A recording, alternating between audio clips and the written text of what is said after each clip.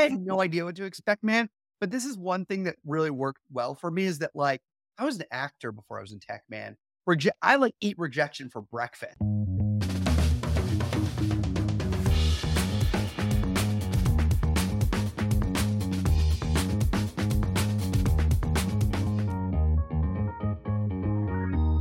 Welcome back to This Week in No Code. I'm your host, JJ England, here with my co-host, David Pell, and thank you all for tuning in for another week of This Week in No Code. And if you haven't heard already, we have won the best podcast for the community awards this year. The 2022 No Code Community Awards voted This Week in No Code as the best podcast for No Code. Really appreciate all those that voted for us. This is a new podcast. It's also a new award ceremony, but still it was voted by the community. We really appreciate the love and support. David and our producer Harrison work hard each week to bring you the latest and greatest in no code and AI, giving you interviews with the best founders, industry experts, all kinds of entrepreneurs in all walks of life to give you guys more value. And so really glad to see that it's been paying off in this way. And of course, today we have another fantastic show for you. We have a slate full of news that Dave is going to get us started off with in just a few minutes. And then we get into an industry expert interview with Philip Lakin, the CEO of NoCodeOps, and a new tool called Operator, which is in beta. It's a really awesome interview that details his journey as an entrepreneur, why he built these companies for the no-code industry, what they do, and how they're helping, no-coders, automators excel, and then also what his thoughts are for 2024. We'll get into that right after this no-code news segment, starting off with David.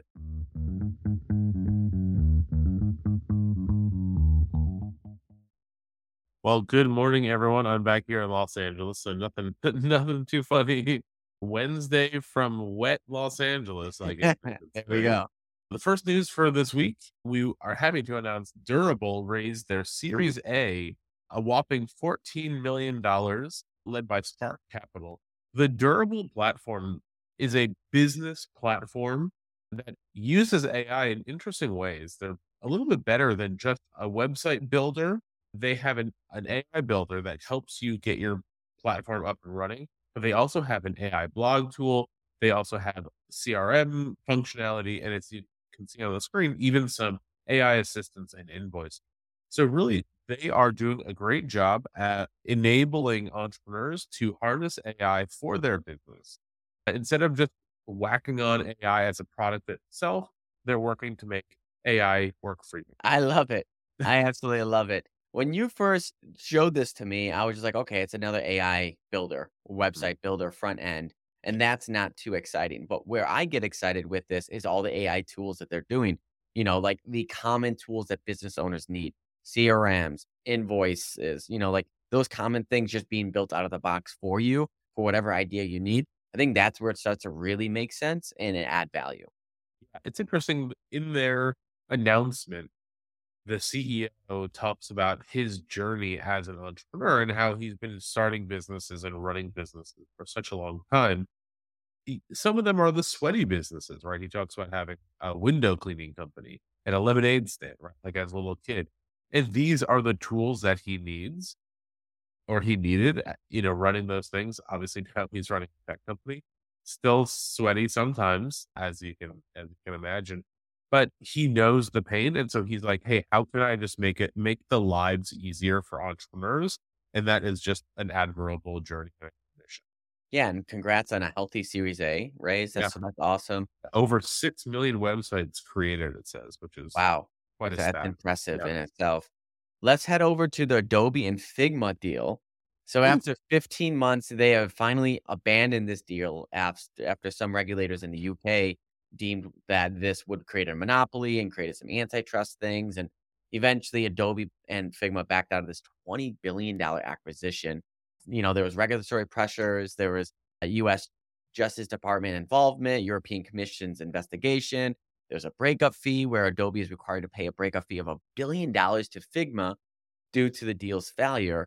So that's a lot of money, and It's actually more money than Figma has raised to date. Like, so it's basically a Series F round or whatever without any equity right into their pockets. honestly, that's such smart deal planning to have that Yeah, like stipulation in there.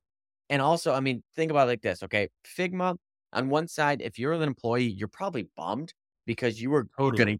you were gonna be made a millionaire in many different ways from this Mhm. acquisition, right? So, and I can't even imagine that of just like, we just made it, ah, and then 15 months, and then oh shoot, right? Like I know that would be a roller coaster for the employees right now. So that's really tough, but that brings them back on the market. They're still independent. A company like Adobe wanted to buy it so that you know that they're validated, and they Mhm. just got $1 billion in the bank Uh-huh. without losing any equity. It's not a terrible outcome.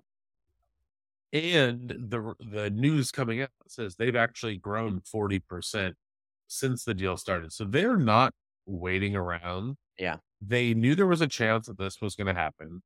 I think when the Figma deal was announced, the Adobe acquisition, lots of people who are Figma fanatics hated the fact that Adobe bought them because Adobe was the enemy. Like yeah, Adobe was the company they were yeah. trying to not become. And not they didn't wanna use those tools. They didn't wanna be stuck in the Adobe playground, so I'm sure those people are pretty happy. It's definitely hard to be an employee at Figma thinking, "Oh, wow, I just made all of this money." They may have even this money. Yeah, yeah, They got a loan against the like shares to buy a 0 house, to people. do Yeah, whatever, yeah, and now it's worth not I mean, it's still worth a lot of money, right? but you CB can't Insights liquidate came it out and yet. said it's actually Figma's probably worth $12 billion, 10 to 12, not 20. Um, so it's definitely gonna be hard for those employees to get back to work. Yeah, that's really tough, but I think all said and done, like you said, a lot of people that really love Figma were really stoked because Figma's gonna still can't be like, Mhm. cool, they got $1 billion in the bank, it's a really great, trajectory going forward, they're just not liquidating as soon as they thought. So all in all, crazy that this happened, but let's move on to McDonald's. What are we seeing over there, David?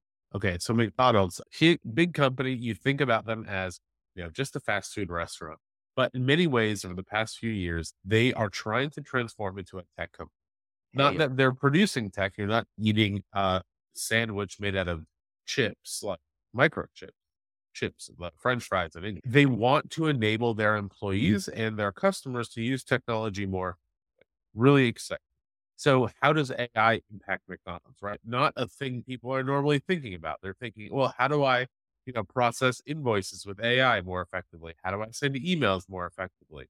Well, McDonald's is trying to think about how AI works, and so they launched Ask Pickles, which is their employee chatbot that has been trained on data from 50,000 different locations. From this is useful for their employees. That's who's testing it first. That's the first product they're launching. And then the next thing they've been talking about is how to improve the drive-through and ordering experience using AI to either be the ordering system, right, to let them do that, to expand suggestions and make recommendations. It's a really interesting process. What's interesting about the news article that came out is they're, promoting themselves as, "Hey, we're getting into AI, we're doing this thing, we're trying all these things." At the ordering system, they're only trying it with 100 different locations, yeah, which is not really this, "Hey, it's working really well for us." It's like a tiny little test, mhm, right? If you think about how many McDonald's locations, I don't know, 50,000? More than that at least, right? 100 locations is basically nothing. yeah, So we'll see how this goes. When I was at Ads on Top, we actually were approached by a fast food chain, not McDonald's, but just like a regional chain. They were interested in how we could show different content on the screen based on what people were ordering, the voice, like the demographics we could pick up in the voice. And so it was a really interesting wow, application of AI and digital signage and content. And this was like 5 years, maybe not, 3.5 years ago. So yeah. this was like an interesting. I'm curious to see how McDonald's does this stuff like this because it's going to help with upsells and really increase revenue. Yeah, we know McDonald's as the burger chain, but I mean, Yeah. they've been smart and ahead of the game for a long time. They got into the real estate industry, thinking about real estate Yeah. first and now AI. They have so much data, and if this data can help them essentially first leverage for insights. Where can they improve? But then second, just take these orders. Why can't they just take these orders, right? And just have people focus on actually making the food and delivering the food. 100% it's going to happen and we're going to Yeah. get there very soon. And then that also means that, they can become more, economical. And so maybe they help us with prices or it becomes, there's a whole thing that goes into this. But I just love to see that it's happening. And mainstream like this, even though it's slow and a small amount of testing, it's still like we're adopting AI. The AI is the future. This is where we're going. Yeah, I mean, it's interesting.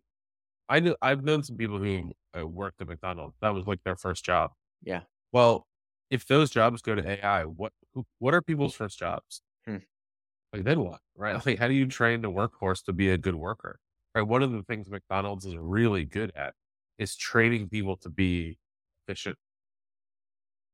And if they're not working at McDonald's, like there are many other jobs, right? Yeah. It's Not interesting. just hey, you have to work. But then what? Like where do people learn? We'll create something new. We'll make it happen. Let's get on to the next story with Delphi, which is Clone Yourself. So it's a new digital cloning platform, which was just launched to the public. This innovative AI technology enables one-to-one interactions with experts like CEOs, creators, coaches, influencers, and politicians at scale. So it has personalized interactions where users can engage with the digital clones of experts, ensuring tailored and relevant conversations. So if you want to spin up a clone for Steve Jobs or whatever, you can then interact with that person. Or you could spin up a clone of yourself. And then you can make that clone available on many different platforms. So such as they want to respond like you on Twitter, or they want to have, a voice bot or stuff like that. They built all these tools for creators and experts to expand their reach and refine their content based on, what they're seeing and also getting actionable insights from those conversations along the way. So it's, I think, one of the first things that we'll see of cloning yourself and how can we use this to leverage more of our time, be more efficient, responding to social media like things, responding to emails, we maybe even being in meetings, like this is a very like we have a big step to make here. This is a very small step forward, but it's still a step in that direction. Yeah, I'm curious what the best use cases is. I still think a lot of the AI stuff we're seeing is cool because we haven't seen it before, but they're starting to become a little bit more commoditized and less exciting. Yeah. And so where does the real value come in? I think there are certain things like, if I could have a conversation with someone using this clone, maybe a venture capitalist, talk about my business idea, pitch them. Yeah, maybe it's helpful, Cool idea. but they're not like maybe that's not the intuition they would have, the insight they would have, right? It's Yeah. like a guess of what they might say. And so in those cases, like it doesn't replace that conversation, right? Like I would never say, oh, well, I talked to like fake Andreessen, Mark Andreessen. So it's effectively the same. I wouldn't say that. But in certain cases, when you couldn't talk to someone again, a historical figure, a family member who's no longer alive, that could be a little bit more like heartwarming, maybe a little cooler as well. Yeah, so I'm curious how this actually like really finds value. This company seems to have raised a lot of money, like tens of millions of dollars, which is, I mean, it's cool, Yeah. but like, I don't want to really replace myself. If you had texted me, hey, what do you want for lunch today? It will give you an answer, Yeah. right? It's close. It's a But step in the yeah, is it direction. really We're that not much? there yet. Yeah, And I think the way that they're doing this with a lot of different tools to like leverage this in many different ways, and then the insights for it is exciting because there's a lot of different tooling around this. The concept and idea of like everyone says, "Oh, I wish I could have 10 of me," right? Like this is a half a step towards that direction. We still have a long way to go, but I think in the next year or two, there is a lot of potential to really seeing a lot of this out. And so I personally, I get excited about this tech. I know that there's still a lot of things of, what is good and what isn't yet, but I'm excited to see that we're going in directions like this, and I think it's gonna open up many more yeah, doors for us. yeah. I think Awesome. we'll see where it goes. Yeah, Yeah. cool. All right, so why don't we get into our interview with Philip, and let's welcome him to the stage. What's up, everyone? We are here with Philip Lakin, the CEO of NoCodeOps and just a man of many talents. Philip, thank you for joining us today. Good to be here. Thanks for having me. No Let's problem. let's start with what is no code ops? Yeah, it's a Tell us great about that. question. No Code Ops is both a community for no code operations professionals. So ops folks like marketing ops, sales ops, people ops folks, and who use no code tools for their work. We're over 10,000 subscribers to our newsletter, over 1,000 folks in our vetted Discord community. And then we also are working on a product called Operator that's in beta right now. For those types of users, we focus on automation management and visibility. So we found a lot of Mhm. our users were documenting their automations when scaling them in crazy spreadsheets and flow charts, and we're working on replacing that and automating it. So you can understand the visibility of your automations, your dependencies, how they all map together in one place. And we're starting with Airtable and Zapier, but growing our tools that we're integrating with every single day. Very cool. And there's also some kind of alert tracking, right? Or error tracking. Yeah, yeah. So one of the things that we do right now is, so first of all, we provide you a whole change log of every single change you have in Zapier. So who made the change, when it got changed, what was the actual change, and those logs can be turned into notifications to the right person or right team based on how you tag them in our system, right? So if somebody say turns off a Zap, or Zap gets turned off, right, that by the system that you care about because it's related to something that you deem as critical, or it's related to the marketing team, you or the marketing team or both of you can get a notification about that in our system, and we can create an issue for it. Furthermore, because we're so deeply integrated with Airtable, if there's an Airtable field being used in an action step of a Zap and somebody messes with that field, even if it doesn't break the Zap, we can alert the owner of that Zap saying, hey, somebody messed with this field. You may want to check it out because it may Yeah. impact your Zap. So yeah. Someone's at your front door. Maybe you want to know who that is. Yeah. Someone's playing around here. Yeah. Which are problems when you're just one person, kind of playing with this stuff or just in your early part of your journey. But, as you do this stuff at bigger companies and more people are involved and more departments are involved, this stuff can get really hairy. And Mhm. so, devs have all these tools for collaborating and monitoring, and data teams have all these tools for collaborating and monitoring. No coders just don't have it outside of this single systems themselves.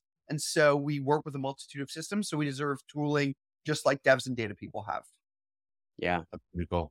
And so how did you get into this? What you were a bubbler, you were building stuff, you were no coding, you were just Yeah, it's a good question. So I have a weird background by way of tech. I guess a lot of no coders do, right? 'Cause none of us knew we were going to go into nobody this. goes to I was college a going, I want filmmaker. to build Zapiers for a living. Yeah. Um, Yeah. but I was actually a professional actor before I was in tech. Very cool. So real on the other Mhm. side of the spectrum. Yeah. And did everything from like Law and Order and Gossip Girl to Cool. films in like Cannes and Tribeca Film Festival. And when I was an actor, I was like a super mediocre waiter.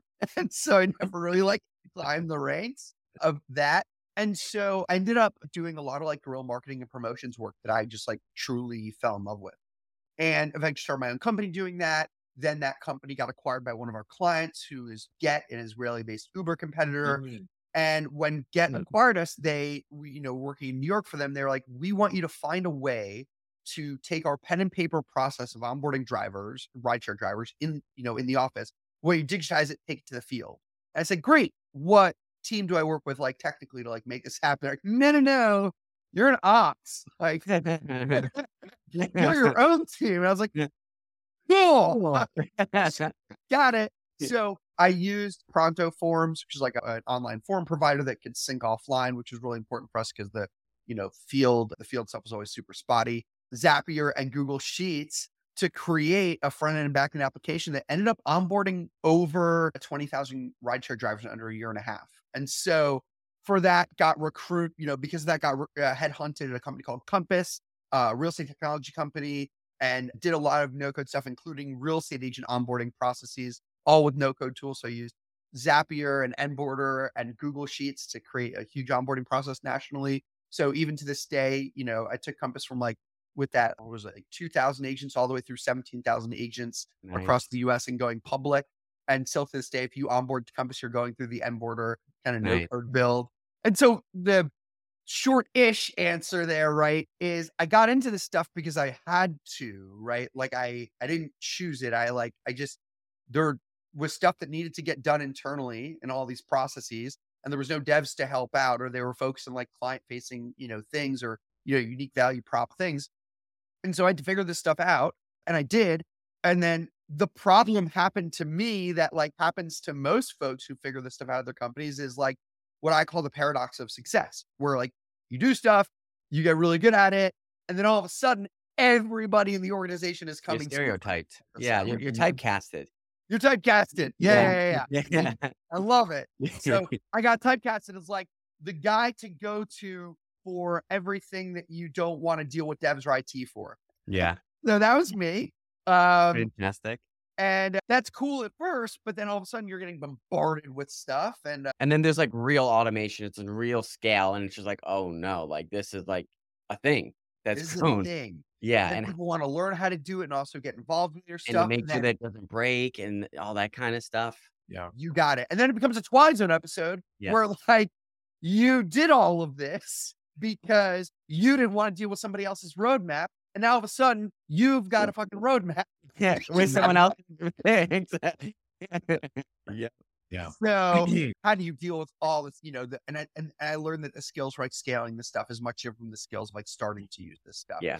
And Hmm. so when I saw that like no code was a thing, I got really jazzed. And then when I saw that, there was just not a lot of talk at the time around like operations professionals doing this stuff. It was all about like indie makers and builders and Not really like a entrepreneurs. name for them, you know? Yeah. The only name that was really out there and it's still around is like citizen developer, which is like, That's a fine. great name. Yeah. No one wants Yeah. to take It that feels, name on of like, hey, I'm a citizen developer. yeah. know? No one It says doesn't that, really right? make sense. Like, it's like Yeah. good citizen. I'm a good citizen. No one goes Yeah. about that. I'm a good citizen. I contribute to my local community by Yeah. developing tools for people in my neighborhood. Citizen developer feels like it just feels like a very like, good job. Good job. Yeah. Like, You're patronizing pretty more term known, from yeah. Gold IT. star. And You no thought one you were a came developer. across Yeah. that. Yeah. So started NoCodeOps as a newsletter grew and, then turned into community and then we, funding and building products and yeah. Yeah. I relate a lot to this in the sense that I was working as a marketing specialist and they're like, hey, we want to build this quiz and then we want to take from the quiz results, go into 2 funnels. Are they a good fit or are they not a good fit? And then from that, it went into a Zapier, then that went into an email campaign. And then before I knew it, I had an automation that was doing just about 15 to 20,000 leads a month. And I was a no-code app or no-code builder. Yeah, I didn't you know were it. it. You were the guy. Yeah, I was Yeah. the guy. I didn't have a name for myself. I was just like, they needed this. I did it. Now I was very valuable to the company because I had built this system, right? But it came quick. I learned it for the first time. And then I also was like, I didn't know who to go to outside of that because like, what is this thing that I'm doing? It's very new and it doesn't feel special, but it is special. And yeah. And it's hard because no one in the organization, right, like wants to talk about it on the level that you do. And like, that's why we started the community on this front, right? Because, the technical people are like, no code, you know what I mean? Like, it's not what we do. And like, thanks for taking stuff off our plate, but like, it's not what we do. Yeah. And then the non-technical people on the business side are just like, just give us the result. Yeah. And you're like, I want to talk to someone about how badass this process is. You know what I mean? Or like when I'm really struggling with, how to connect this and this, and I don't exact connector doesn't exist. So how do I do a workaround? Like that's the community. They don't fully get it. They don't fully, I think, appreciate it until they see the results. But it takes sometimes time to see the results. But yeah, I feel that. I relate to that. Is that what you see happening at companies? Like a company is strapped for resources, usually people, maybe time, maybe cash. They're like, damn, we need this process to be better. I don't know how. Let's find just this jack of all trades to figure it out. Then they stumble into this like operator, no code automation world. And they're like, oh, wow, this is way better than we thought. Let's double down on this. Is that what you see most companies? Yeah, it's a good question. So like the textbook answer of how a company starts to engage with the idea and concepts of citizen development. Everybody gets together in all departments and agrees that we need a citizen developer strategy, right? And then we slowly and methodically pick the right tool that everyone can work with and set up a CI/CD process. Bullshit. Like that has maybe happened twice in the Yeah. history of everything, right? Yeah. Here's the reality of like what happens, right? And that it's very similar to what you were saying, but like instead of going after the person first, what typically happens is a person goes after a product first because there's a need, right? So there Yeah. tends to be some need in the organization to just get a thing done or do a thing. That could be routing a marketing lead, creating the quiz, right? Syncing data between two places, right? Because the company's either too small, they don't have their own data team, or the data team's way too busy, right? Or, maybe there's a big system like a big ERP or CRM at your company, but getting on the roadmap for that takes forever, even though it's kind of not technical, but like the admins guard it very heavily. And so your team just needs a live view of something in there to run a process better that's not within that system, right? And that has attributes that you don't want managed by that team, right? So onboarding is a great example, right? Like, at Compass, our kind of like HRIS for agents was our CRM, Salesforce, right? So they would manage the whole agent relationship in Salesforce. The problem with that was that, sales would always get the good stuff and ops would always get left with like, later. And so Not we driving build our revenue. own operations things, right? And steps off of, our own steps and process that change constantly. And so, you know what? Just have a button in Salesforce when they're ready for onboarding that can get clicked. And like it'll send a webhook to Onboarder and we'll run all of our steps and we'll let you know when it's done. Right. So there you go. Yeah. Yeah. And No, that's what happens. yeah. I built a product in Salesforce for that exact problem. We were working with for an insurance company. It's a huge insurance broker who's driven by sales, but they're not IT. They have a small team that's always like, overloaded, never has time. And so we could build a total front end on Bubble that just runs in. It doesn't require setup, that lets every person see the view they want. Every department does it a little differently. Stop waiting. Just build it. Just do it. Yeah. Right. Yeah. Let that happen. So, it turned out this project was a little bit more meta, right? It wasn't built for a specific thing. It was built for anyone to build their specific thing. And we're like, hey, great. That's cool. We don't need it. And so, yeah, it was interesting problem, but that was the that's start what of it, happens right? though. Yeah. That's the spark that drives people to look for these tools. And then what happens is there's like the next step in the journey is there's like somebody who's very interested and curious in this because they're like not technical and they're on the ops team. Maybe they know a little bit of CS stuff, but like really they're just like curious thinkers, systems thinkers naturally. Maybe they love building Legos as a kid. It's like that person on the team, right? Who goes in and goes, you know what? I think I can figure this thing out. Like, and so they sign up for a free trial of something, or they get a buy-in to swipe a credit card for like a PLG type of tool, and like, and just start ripping. And all of a sudden everyone's like, whoa, we can do what? Right. And then that person over time keeps learning and keeps becoming that person. And there's pros and cons of that. The pros are that they're already in your team. they're already on the team. You don't have to hire more. You don't have to get more headcount, right? You don't have to get to put a buy-in. And they're the closest to the problem. You always want someone close to the problem building it, right? Who's really invested in it, right? The con of it is that these people were never trained in these things, right? And like the tools today are so powerful, they almost leave behind the need to understand certain concepts that were actually a pretty good barrier to entry for building with very powerful tools. So things like, what is a database? How do APIs actually work? What do you need for redundancies? When is something a field versus a table? Right? Like there's just like very basic things like that, like normal forms, all that stuff that like no one's learning because they're just like getting all of the good stuff right away with the tools. And so it's a balancing act. And that stuff typically comes later in the journey. Yeah. Yeah. And when you're touching live data, there is something at stake. Right? Yeah. When we're building a basic Trello board for a venture capital firm that's set on top of their Salesforce, they're like, we will never leave Salesforce because all of our data is there. but all of our data is there. So be careful, right? Like, Yeah. you run the wrong process and the database is empty and you're calling Salesforce hoping to get it undone. Right? Yeah. And so that's the stakes, right? Like you don't have, you hear these stories at the big tech company. The intern accidentally gets access to production and deletes a server somewhere, and then everything crashes, right? I think this happened with AWS a couple years ago. Yeah. Oh, What I was don't that? remember Yeah. where this was, but there was like some company running some huge process on like Excel or Google Sheets, right? And it just like, Mhm. it just broke and it killed like like a whole department, right? Like Yeah. that kind of stuff happens. Like Yeah. I always tell people, if you were to lift up the hood of any company that you interact with on a daily basis, you would be terrified. From like the processes that are actually going on in the background. Like, Yeah. yeah, it can Mhm. get rough sometimes. So you had this idea of, well, you were an operator and you had this idea. How did you end up making this company? Yeah. So, um, let's see. So I started the newsletter. The newsletter started growing.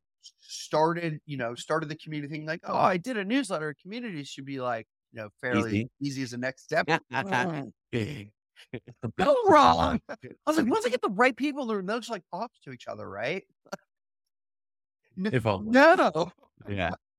So, I spent time there and, eventually, like we had some like help on the community front and then we ended up hiring Claudia, who is a legend and like that's amazing. Yeah. And is like taking our community from like, the little kind of things like I with like some help like started it with to like where it is today. Yeah. And that's her full-time role. It's just everything focused on community. And Awesome. so, but really what happened was, I once started building the community, we saw there was just like a need in general for just help with these things. And like our brand was getting some traction to like actually do some service work, right? And not that we wanted to stay in service work forever, but we thought, well, you know what? Like if we can nail some big clients, if we can do some service work, right, on the no-code-ops front, like, we'll gain a little bit of credibility and like we'll get some cash in the door and like maybe we'll learn more about the problems that we think are out there and like, basically get paid to do R&D, right? And so we did that. We took on that work and worked for some really big companies doing this stuff, like really big contracts, right? And, found out pretty fast the reality is that like you just can't do both of those things at the same time well when you're small. It's Mhm. really hard because running an agency is really, really hard. Mhm. We thought maybe we'd turn it into a marketplace, but like the margins aren't so great and the LTV is meh, right? Yeah. Like, it's like why you see every no-code marketplace struggle, right? It's like not the easiest thing. And so what unless, by the way, when I say no-code marketplace, like then you see like, also like companies like AirDev killing it, right? Because like they figured out that magical like Mhm. managed kind of part, but like then that's all you're doing. You're not also building a product, right? Like a Yeah. full venture scale product. And so, look, we basically what we did was we said, we've got these assets, right? We've got this community. We've got some ideas around the problems that we want to solve. We knew they were in like the infrastructure in general space. Like, how do you make no code more scalable, robust, reliable, while not leaving the tools that you love? So we knew we didn't want to build an Airtable competitor, a Zapier competitor, right? Like we knew we wanted to build kind of a layer on top that gave folks the collaboration and reliability that the aspects that they really truly needed that we kept hearing. So we took like the combination of like that thinking, the community that we had, and the relationships and like big contracts that we were able to close, like big name clients. And we kind of wrapped those as a package and went out to raise a pre-seed saying to investors, just so you all know, we have no idea what we're going to build. But You have a hunch and a direction. we have And a an audience. direction, some good distribution. Yeah. And like, Brett and I like, like decent names in the space. So it's just like, when we get a prayer back, before the pandemic. So like, I don't know if we could do this today, right? And we raised like $1 million pre-seed round led by From some Backend pretty Capital. legit people too. Yeah, so Backend Capital, and then a bunch of like, a bunch of just like angels and Can you say founders. that one special angel's name? Oh yeah. So Wade, who is the CEO of Zapier, is one of our investors, as well as like the One CEO. more. We've got a bunch. Emmanuel from Bubble is an investor. AJ from Card's an investor. Tony from Wilson Incredible. an investor. So yeah, Chris from Betty Blocks is an investor. So Mm. just like Arissa from Internal, like and the list goes on. Like tons It's of really awesome. Congrats. CEOs in the no Yeah. Like the whole no code community is saying, we agree this is necessary. Yeah. Which was really, Huge. really cool. And a lot of those folks came in during like our seed, which was led by Slow and Kevin Mahaffey, co-led our seed. And then we did like a seed kind of plus with base 10. So, and then just other great, just like amazing folks like Allison Pickens, who's like, the former CEO of Gainsight, and like just an amazing set of folks. And so, that's we raised like, like call it like 2.5 kind of rounds. And it was all based around like getting closer and closer and closer. And this idea of how do you give people this tool on top, right? This kind of single layer of, single pane of glass for visibility that not only gets all the data that they need to be able to do this stuff properly and choose the right area of data to focus on, which I think in the beginning, like we were focusing purely on error management. And so we did like a slight pivot away from just like only error management and expanded the scope to like full visibility documentation with error management. How do you do that in a way that makes sense to no coders that they'll actually use? Mm-hmm. That was like the hardest question for us, because if you just throw a bunch of dev terms and dev frameworks, like they're just not going to use it. If it's super manual, they're just not going to do it. Right. So like, how do you just like have it exist and be beautiful and easy to interact with and understand, and in a new kind of way that like works for a no coder that they'll actually, incorporate into their workflows. And so that was always the biggest challenge for us. And I'm very happy to say that now that we're in beta with Operator, we're feeling really good about the direction. Okay. So the main listener to the podcast are indie makers. I'm not going to say citizen developers, but lots of indie hackers and some agency owners, but some people who are like aspiring entrepreneurs who are trying to build a product. For many of these people, they want to talk about and learn about fundraising. Let's Can do you it. explain how to raise a round of funding, like how you want to approach? Yeah. That's a huge question because I made every fucking mistake so much. So what do you not? I've been Harrison, our producer. I've been following along with lots of Charlie Munger stuff. So the inversion problem, right? What do you not do in funding? Maybe a good way to start. Top maybe 3 biggest mistakes. Big tips for someone who's. I'll give you a combination of like the things that I think that ended up going well after a while. But like, okay, so one of the first big mistakes I did, right, was just like in our pre-seed round, I just kept hearing like, you only can get warm intros. Cold intros are a waste of time. You'll never get them. It's negative signal. Bullshit, right? Problem with cold outreach is that people suck at writing cold emails. That's purely the reason that it sucks, that people have this thinking that it sucks, right?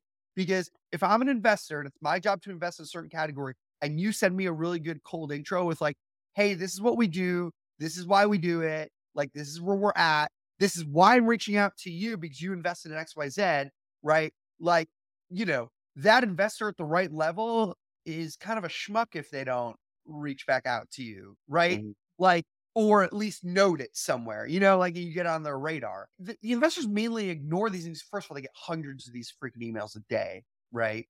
So you've got to work on like standing out, like doing, just like making their job easy. Don't make their job hard, right? And so in our first round, did not do that at all.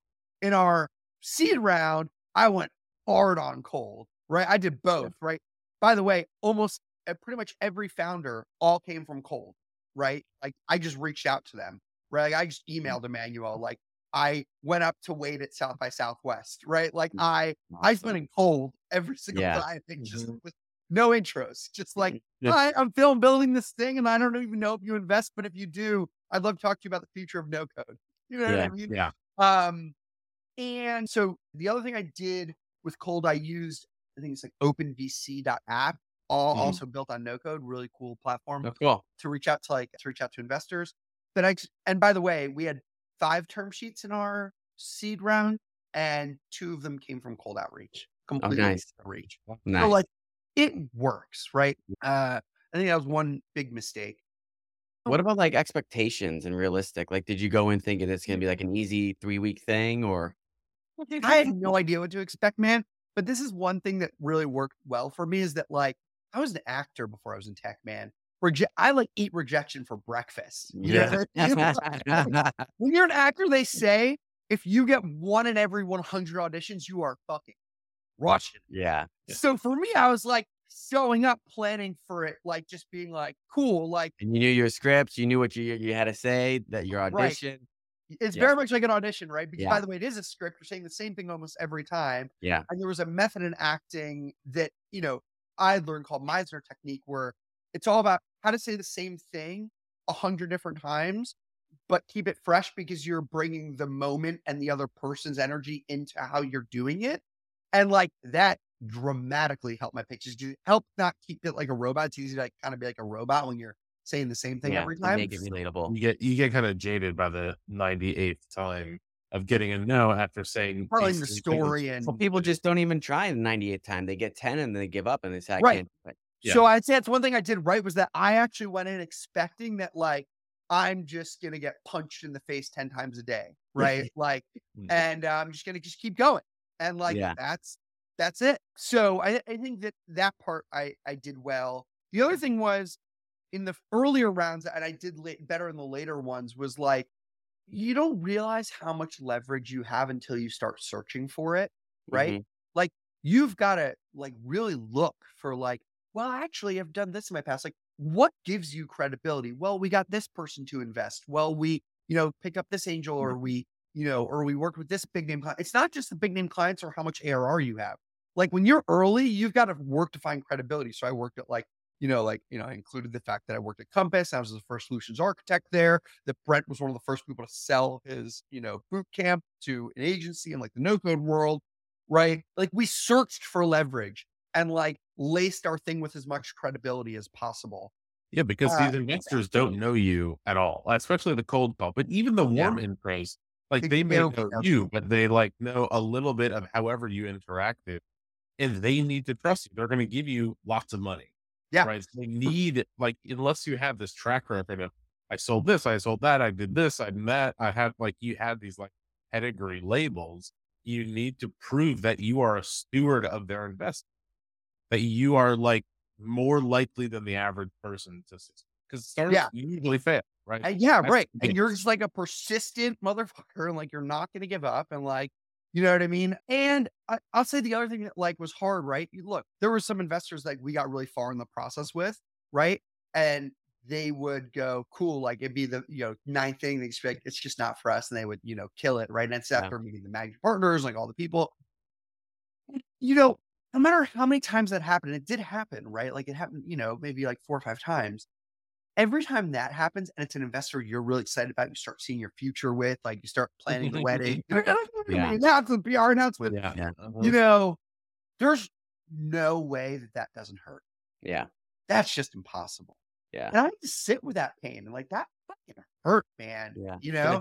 And like, because there's part of you when you're raising, right? You're raising on a wing and a prayer, right? You were like, wow, we just talked to these really serious people about all these, serious things for a long time. And they said no. Well, clearly they're right, and I'm full of They shit. know better than me. They know better than me. You know what I mean? And I think that the better I got at getting over that one faster, that, quick no's were not a big deal. It was those ones that really kind of stung. And then the last thing is, it's so funny. You can never start building your reputation in the industry that you want to go into soon enough and just start taking one-on-one calls with people that give a shit soon enough. Because, some of our warm intros that ended up leading to some pretty sizable investments literally just came from like folks that I talked to because somebody featured me in a newsletter talking about like things related to no code. Yeah. Like that is insane. And so Just keep those stay in relationships the- active, like those weak ties, like really, really important. You never know who knows who. Yeah. It's interesting because the counter piece of advice is don't just stay busy to stay busy. Like, a lot of it is like making noise and just doing stuff. But a lot of the time, the stuff you're doing you never know how it plays out. But a lot of the time, people they want to fill up their calendar and just be super busy and be doing things, It is but the you don't know exactly how it works. counterintuitive motion for raising and for early sales. It is all about quantity. It's Mhm. literally all it's about. Now, would I say, hey, you got your pitch ready? You want to send your memo out, or you want to send like your intro email out? Like, start with the best investors. Like, oh, by the way, I fucked that one up too, right? I was like, oh, the Yeah. people on top of my list, I'm reaching out to them first. Like, no. Reach Yeah, out to yeah. like second, third place Practice first. first. Yeah. Yeah. Get some reps in, right? Yeah. Yeah. And you Uh-huh. can go back to the. By the way, also, there's a really good book on pre-seed and seed fundraising I recommend to everyone that I just think is like the Bible on this front. It's just called Fundraising. I think it's by Ryan Breslau, I want to say. It's like an orange book. You read it in a day. It's really easy. It's called Fundraising. It's great. But like, yeah, there's another book that I'm reading for any founder that's, their first kind of salesperson at the company. It's called Founding Sales. Book is like Hmm. living gem that someone recommended to me a while back, and I'm like mind blown by it. And they were, he's saying like, look, when you're a founder, you're coming into sales, like, you're always thinking quality is founder quality. And it's like, sales is just about numbers on the board, man. The Mhm. more numbers you put on the board, you're going to get better stuff. You're going to get better quality stuff. And like, I just put a lot of numbers on the board when it came to talking to investors. I was, talking to like, Kept at it. You yeah, like gotta learn what 6 to 8 keywords people a matter. day for Yeah. 3 months. Yeah, yeah. We mentioned that you're reading a script, but in the early pitches, you're really refining that script of like what keywords, concepts, how do you phrase certain things that gets people excited? Like you really have to be more intuitive to how people It are is responding. literally its own MVP learning iteration process Well, of Yeah. that's just your like, product as a pre-seed, right? Like right. if you're And not then building actually, something, the pitch is the product. yes, and you and the picture of the product, right? So one thing I learned there was not only to get what are like the 5 or 10 most common questions and like be prepared to answer them, but I would actually put them in my memo and say, here's my FAQ, even Mhm. before Yeah, we I know talk. you're going to ask me these 5 questions. Here's the Yeah. answer. Yeah. Right? People would eat that up. They would Mm. love that. It's Mm. just their self-awareness and all Yeah. that stuff. But like, yeah, man, I was constantly tweaking things. And that was a shitty part about being an actor, right? Like you get rejected, like, can't change me. I'm the product, right? Yeah. Where it's like, Yeah. Yeah. Okay. I change whatever I want. Yeah. Mhm. Yeah. It must have been also really tough for you because you didn't have revenue. You didn't have a product yet. And you didn't even have really an idea yet. Yeah. You had a thought of like here, and which is even harder to raise money with. Like, Yeah, I will say the one good thing is though, is that we showed them through services that like we were able to land 6-figure contracts, okay. like I think that was really, You that could was deliver something. we could, Yeah. and we knew how to work with big companies. And by the way, it's the other thing I say to founders who are like especially in the B2B space. Be honest, man, the biggest hack that I had as the thing that accelerated me the most as a B2B founder was the fact that I worked at other B2B SaaS companies before I started my own. Because my network came from there, my experience came from there, my early clients came from there, my credibility came from there, all of it. And like, I learned so much, especially from working at Compass, that like it was just such an unfair advantage to other folks who had never had that experience. Yeah. You also Yeah. had to pitch the whole no code thing to people that didn't know no code or the value Oh of yeah. no code. And so there's a lot of education that came with that. So You were know, you English, pitching as no code or like Airtable, Zapier, I would use no code. Yeah. And I would actually like if someone didn't believe in that was the other thing. In the early days of pitching, if someone didn't believe in no code, I would spend half the call convincing them that no code is the future. Yeah. And then towards, later, if they're just like, no, I don't know about this whole no code thing, I'd be like, cool, this is probably just like not a good fit. Want to talk about something else? Like you do. Because like Yeah. I'm not gonna waste my time. And Yeah. like it's useless. Like I can't drive someone to invest in the no code space, not investing in the no code space. But if you are investing in the no code space, you are investing in future working operations, you do kind of believe in this stuff, I can get you over the line. Now, can I put you on a spot real quick? Yeah. Can you pitch us on investing in the no code space? Oh, the space or operator or both? What do you think, David? The space. I think This is the pitch that anyone listening needs to use for their MVP pitch. For sure. Exactly. So I would put it as simply as this. As the world uh, progresses into every company being a technology company, okay? Kmart is a technology company. Target is a technology company. Bank of America is a technology company. Your car wash is using SaaS, right? Every technology in some degree is using technology to further the bottom line of their business. At the end of the day, as that continues to progress and happen, more people are working with more interfaces and more data than ever before in human history. And not all of those people are developers. In fact, we're on a major decline with developers, if anything, right? In terms of all the need for them. And so what happens at multiple size companies is that people who are non-technical in training are working with off-the-shelf SaaS tools and no and low code tools to create the interfaces, workflows, and automations for their companies that are needed.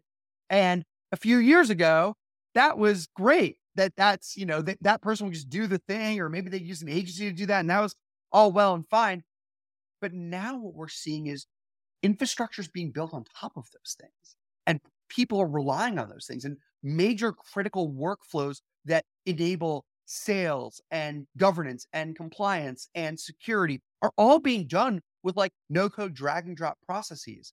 And they're more interconnected than ever before. There is no one stop software solution anymore. There is people are moving away from the SAPs and the Salesforces, right? Into the HubSpots and more sheet-like interfaces, with multiple kind of ways of looking at stuff. And so when you have that happening, the need for better tooling, vertical tooling that can look across this stuff, that can allow a sustainable building of these products and allow them to be maintained and give them the same respect that a coded stack or a data stack would have.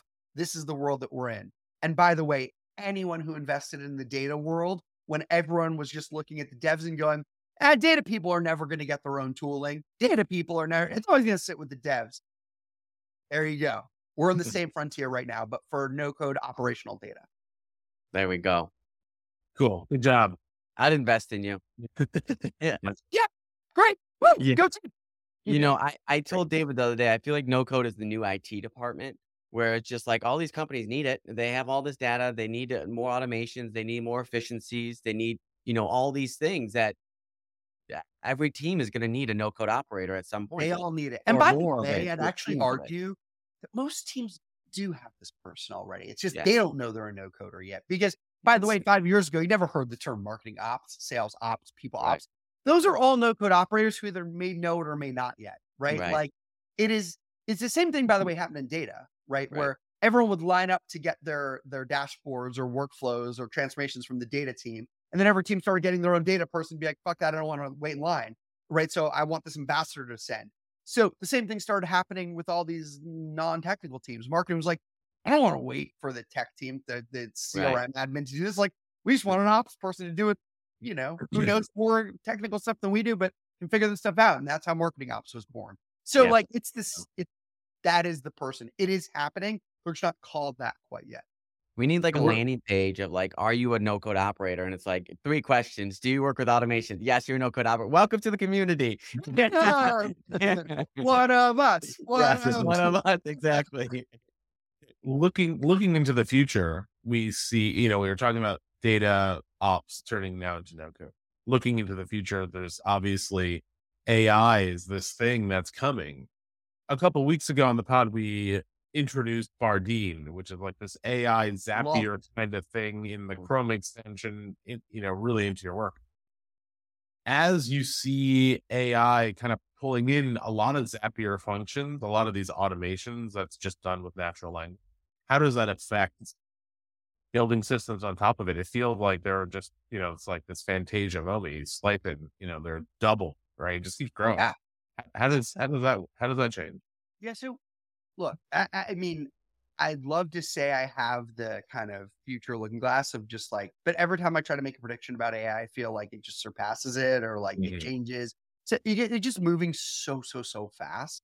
But I'll tell you what I know from like what I've seen thus far and like patterns that I'm seeing. Or one, I love that I'm seeing AI being brought into no code products to do things better and faster that people are already doing.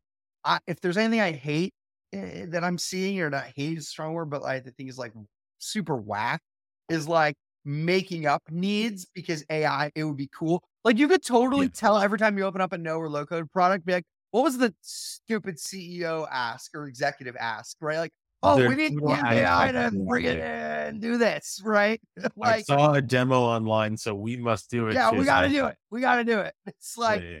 yeah, those are not interesting. But what is interesting is like the things that AI can genuinely do better. And I think that is so interesting. Like, there's this one feature in Zapier that I love where it's like, if you have an error, it can help translate that error into like human readable English, right? Like, Makes see, so like much that sense. is so good, Yeah. right? Like, and it can like search their stuff, their, Yeah. archive. That is so smart. Like stuff like that, I'm obsessed with, right? Things that you're already doing that like the human wants assistance with. Now, look, the AI is crazy in that like you could technically think of a world one day where it's like you don't have to drag and drop an interface. You just write like, there's the whole idea of like disposable interfaces where it's just like, for the next week, I need a dashboard that does this. You just type it up and it Mhm. appears, right? And I hear that. I have some doubts about that, right? From two angles. One,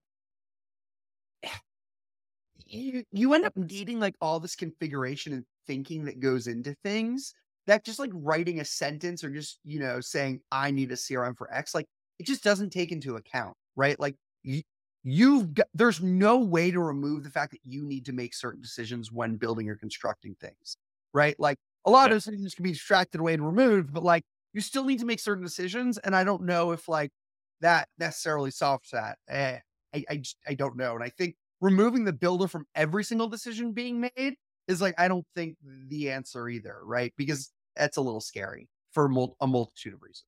Governance updating, being one of them. The other thing is like, I think when it comes to all things AI, like, yeah, we just like have the tendency to think it's just gonna do everything for us. So like, why even build B2B SaaS? Like, why even do any of this stuff, right? Like, why build operator? Why build another, CRM?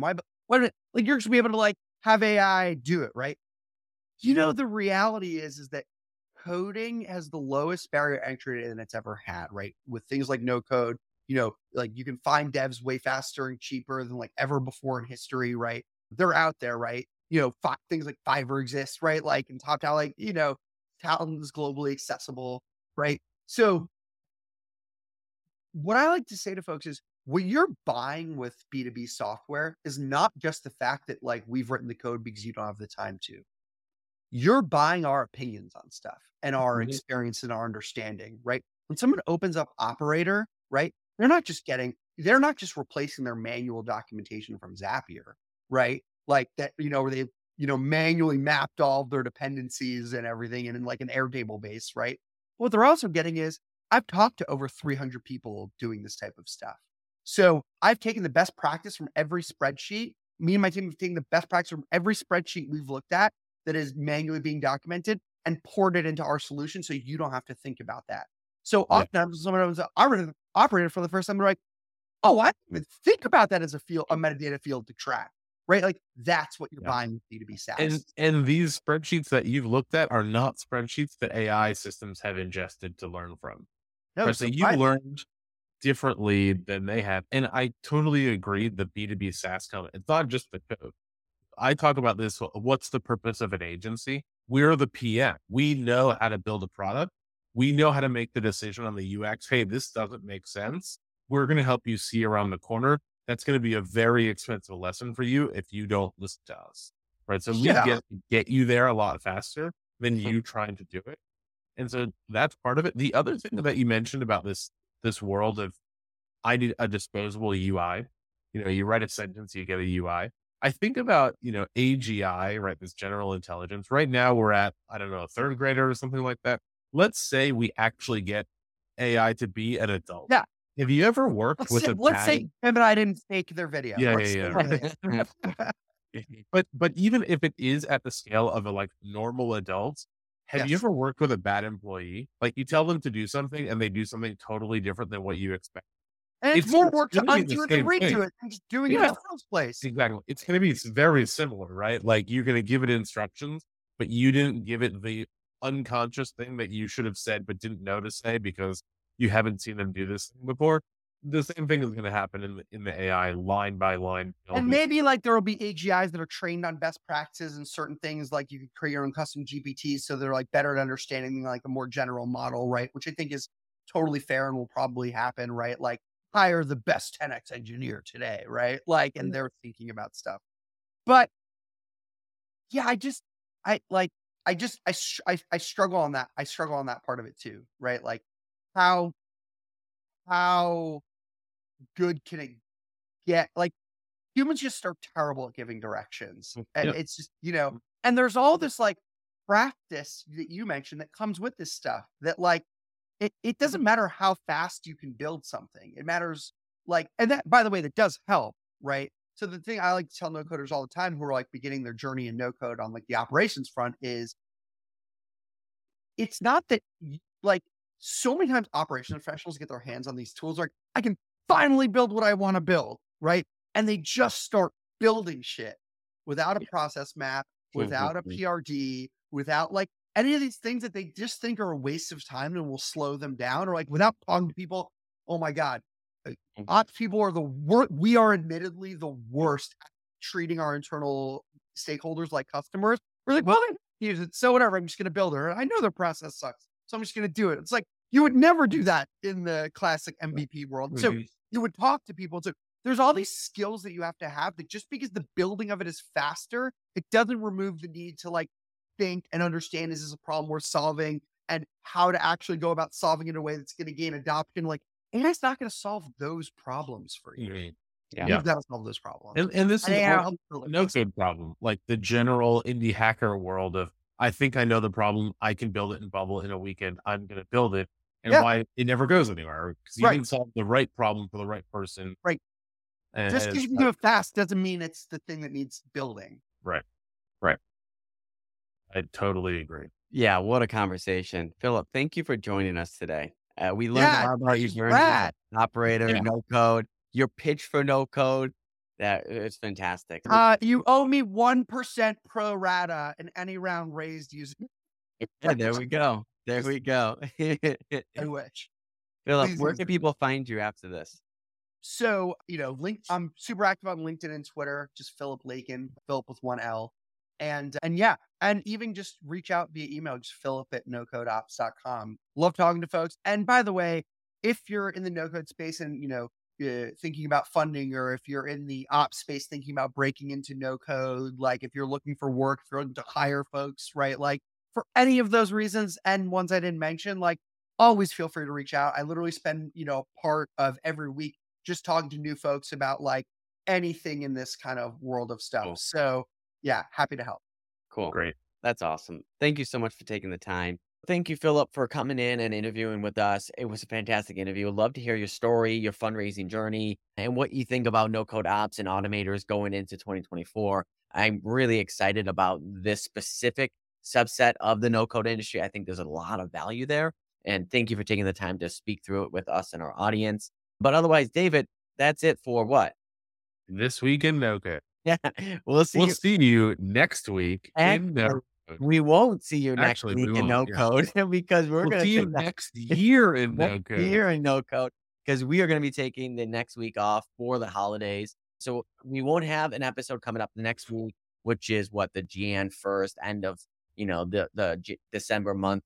So if you're not caught up, go back and listen to some of our old episodes, leave us some reviews, and then we'll see you for the first weekend in January for our next podcast. All right. See you next year. We'll see you next year in no code. See you guys.